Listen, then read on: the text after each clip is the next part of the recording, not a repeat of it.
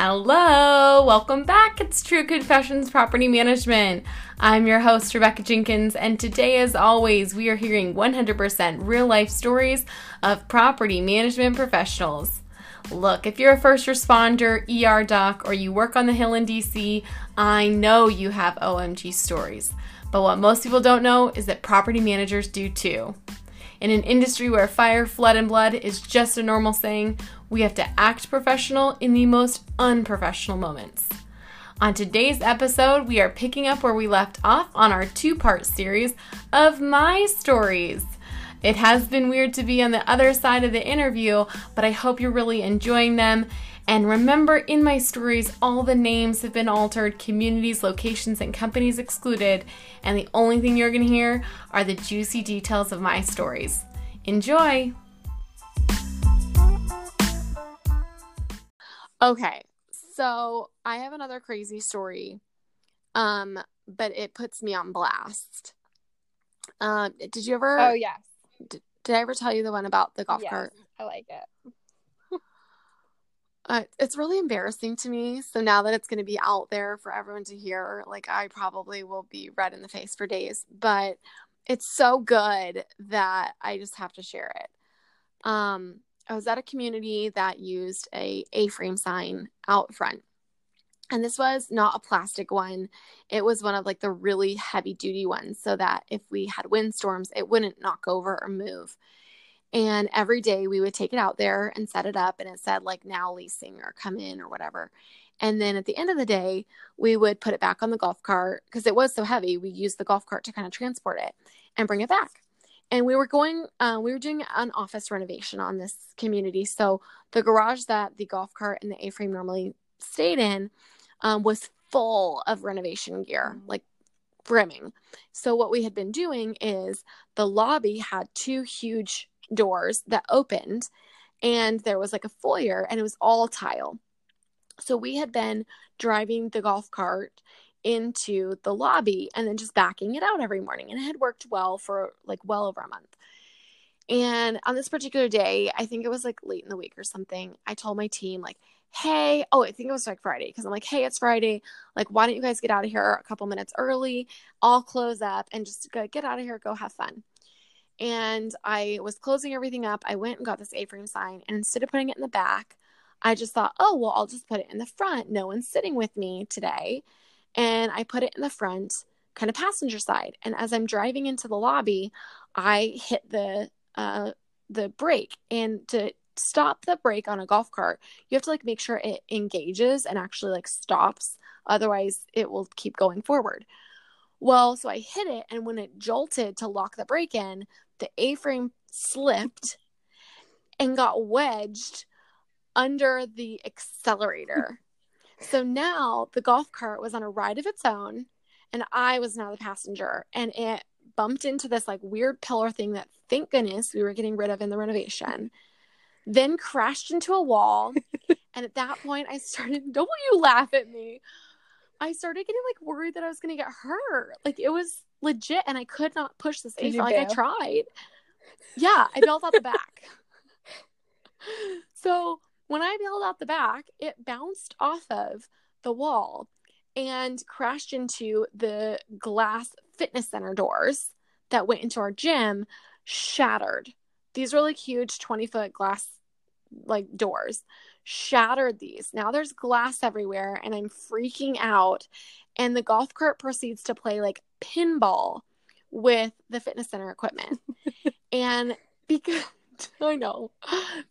it had slowed down because the fitness center equipment was so heavy, I then realized if I don't stop it, it's going to run into the next wall, which is all mirrors. And now we're going to be replacing mirrors. This has got to stop.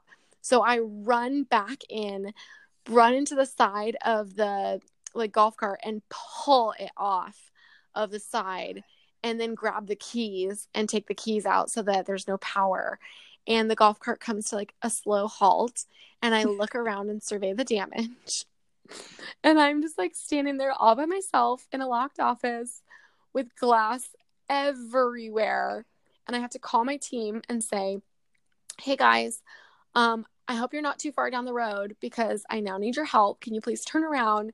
And when they walked in, and I kind of told them, like, I've had an accident and there's a little bit of glass and I need your help shutting down the fitness center. The doors have been broken. So that's about it. And they walk in and they see the golf cart like wedged between two fitness center equipment and all the glass. And I'm just sitting there, like, I'm on my hands and knees at this point, like sweeping up the glass. And they just start busting out laughing. And I'm all, you guys, this was serious. And they're like, this picture is serious. Yeah. And they started like taking pictures of me. Good. And I was like, oh my gosh. That's like, it could have been viral. Like, that's the kind of stuff we need on the Thank internet. God it wasn't. No, that could have been amazing for you. In a very embarrassing way. I don't know. I had to call my boss next and tell them. And oh my gosh, it was so embarrassing. And it cost like $1,100 to replace those doors. Mm. And luckily all the other damage, like with the wall and the pillar and everything else that had bounced off of the fitness center equipment, was fine. We just put it right back into place. But everything else was getting replaced in the renovation. Oh. So thank goodness, Yeah. like that was, You oh just my helped gosh, renovate. could you imagine? With the golf cart. Yeah. Oh my gosh. Okay, so I have one more like gross Did you story, ever and then learn I'll how tell to you my drive a good golf story. cart after that? Shut up. Oh my gosh, I did not write this story down, but when you said that, earlier in my career, I was a leasing consultant. This is totally not on my list. I was a leasing consultant, and it was one of those golf carts. You know the ones that have like the 2 seats, and then they have the full 2 seats behind, and then they have like a another 2 seats in the back with like a bar. Yeah. It's like really big. I wasn't used to driving those, and I was backing up, and I backed into a resident's car and totally messed up their bumper and had to call my RM for that one. And they had and I had to call the resident and tell them what I did. And yeah, so I had crashed. That's the second golf cart I crashed. And they had to replace their whole bumper. I bet Matt didn't know any of this before he took you golfing. No. Matt is my husband, by the way, for those listening. And no, but I mean, I'm pretty sure he knows that, like, I would prefer him to drive. I'm not a good driver. Shut up. You're not horrible. You're just, like, fast. Not anymore. I'm a little bit of a scaredy cat now, but I think it's all of these, like, bumper cars with golf carts. Okay, so my disgusting story and then my happy story, and that's all I'm going to share today because I can, now that we're talking, I'm, like, thinking of more. So there was this building that I was working at, and it had, like, a kind of like a resort style pool. Like, you know the resorts that you can buy like day passes to their pool? It was like that. It was mega. And it was really cool. And there was a group that I want to say like lovingly referred to because they were really nice residents, but this was not one of their proudest achievements. We referred to them as the pool crew. And every single weekend when it was good weather, they would take coolers that were on rollies full of beer to the pool, and they would post up from like 10:30 in the morning to like 4:30 in the afternoon, and they would drink all their beer and hang out together and get tan and stand around in the pool. Well, that would have been fine. Like, we love when people use amenities, but they never got out of the pool area to use the restroom. Ew. So you can imagine that they were just standing there in the pool peeing, like marinating in each other's pee, and there was like 10 or 12 of them. And so I would never ever swim in this pool. So at the end of Sunday, every single week that they were there, the pool would start to turn green and we'd have to shock it. And sometimes it was so bad that we'd have to shut it down for like 12 hours while we over chlorinated it. And it was because of these people. And like, we would watch them because we were working. It was right outside our office. And we're like, if one person gets out to go to the bathroom today, I will buy you coffee. And no one ever got coffee. Oh my God, that's disgusting. Yeah, it was. That's not like every pool. So if someone's living in an apartment right now thinking that, like, that's not true. But at this pool it was. Did they have kids or was it just adults? No, they were like 50-year-old adults. They were like 50-year-old kids. Yes. Gross. They were. Okay, you want to hear my good story? Yes. That we can end on? And this one like might make me emotional because I love this lady. But there was this resident, and her name was Anita. That's a pseudonym for those of you, like I did change her name for the story. And she was a sweet little old lady. And when I went to go work at this property that she lived at, she came in pretty early on and, introduced herself and said, "Oh, you're the new property manager. Nice to meet you." And she was really sweet. And she talked about her husband a lot. And his name, let's call it Carl. Steve. Oh. Carl. Okay. So Carl. So she talked about Carl all the time. And for a while, I thought that he was still around and I would meet him. Well, it turns out that she was a widow. And I thought, oh man, he must have just died. And he hadn't. He had died 13 years prior to when I met her. But she always talked about him and told stories. And you could just tell she was so in love with him still.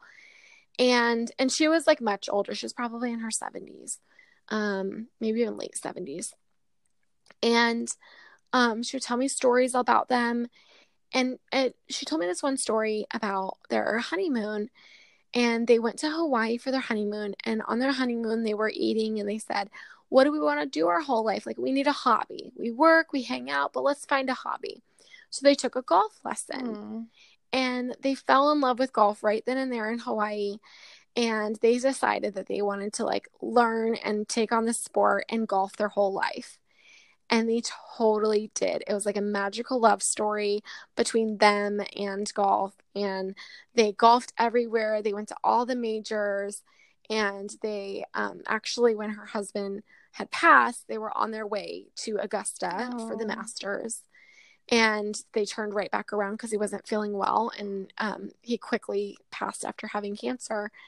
And when he died, she wanted to still feel normal. So she went to work at a golf course for many, many years to be around the people that kind of, had supported her. And she just made such a huge, I might get emotional. She made such a huge impression on me of just a loving, devoted wife. And I love golf. It was so important to me. And when I met her, I was single, and it was really important to me because I played sports all growing up, and then you get too old to play them anymore. And you're like, what am I going to do? I still need to do sports. So you take on golf because you can golf until you're 80, And so I had really devoted myself to learning that game and been spending a lot of time doing it. So her and I had lots of discussions about that. And it made the time that I spent with her made me know that one, I wanted to be the kind of wife that she was and just really love my husband so much and want to spend time and have hobbies together. And two, that my husband had to golf. I wanted to have that romantic story of golfing our lives together. And while I met her, I was still working at that property and kind of the time frame because she has since passed. That's kind of the rest of the story. But when she was still around and living at the community that I was working at, I actually wound up meeting my now husband, who is a ridiculously good golfer. And we golf often. And I try really hard to continually be a better wife for him. And I think about her and I think about she left a legacy on my life that she will never know that she left. And it's this is me getting emotional. Sorry. It's the fabric of, it's embedded in the fabric of my life, just the same as, a grandparent would. And I just loved her so much. So anyway, she was so important to me, and she was just a resident. And it was just the time that she came in. So if you have a resident that comes in and speaks to you and they just speak to your heart, don't push them out of your office so quickly if that's the time that they need, because they make a difference and it sticks. And sometimes you just find that really, on the podcast, I've had guests tell me about their impactful resident and what a difference it makes. And so how lucky are we that gets to happen in our daily job? Also, I think probably she thought you were so sweet and she probably wanted to talk to you even more. So those are some of the stories that I had to share. Was that okay as being a guest? Yeah, I think that was good. I like can't believe you crashed that golf cart, but I like picture it in my head. You mean both of them? I need pictures. Like there needs to be, I just think after the story, just maybe that's the you thumbnail. actually know the person in my life that has that picture. Oh, really? That I was working with. Yeah. And if you do get a hold of it, please don't make it go viral. That's all I have to say. What if you made it the thumbnail to this whole podcast? We'll see. We'll talk about it. Okay. We'll talk about it, Piroshka. Just an idea.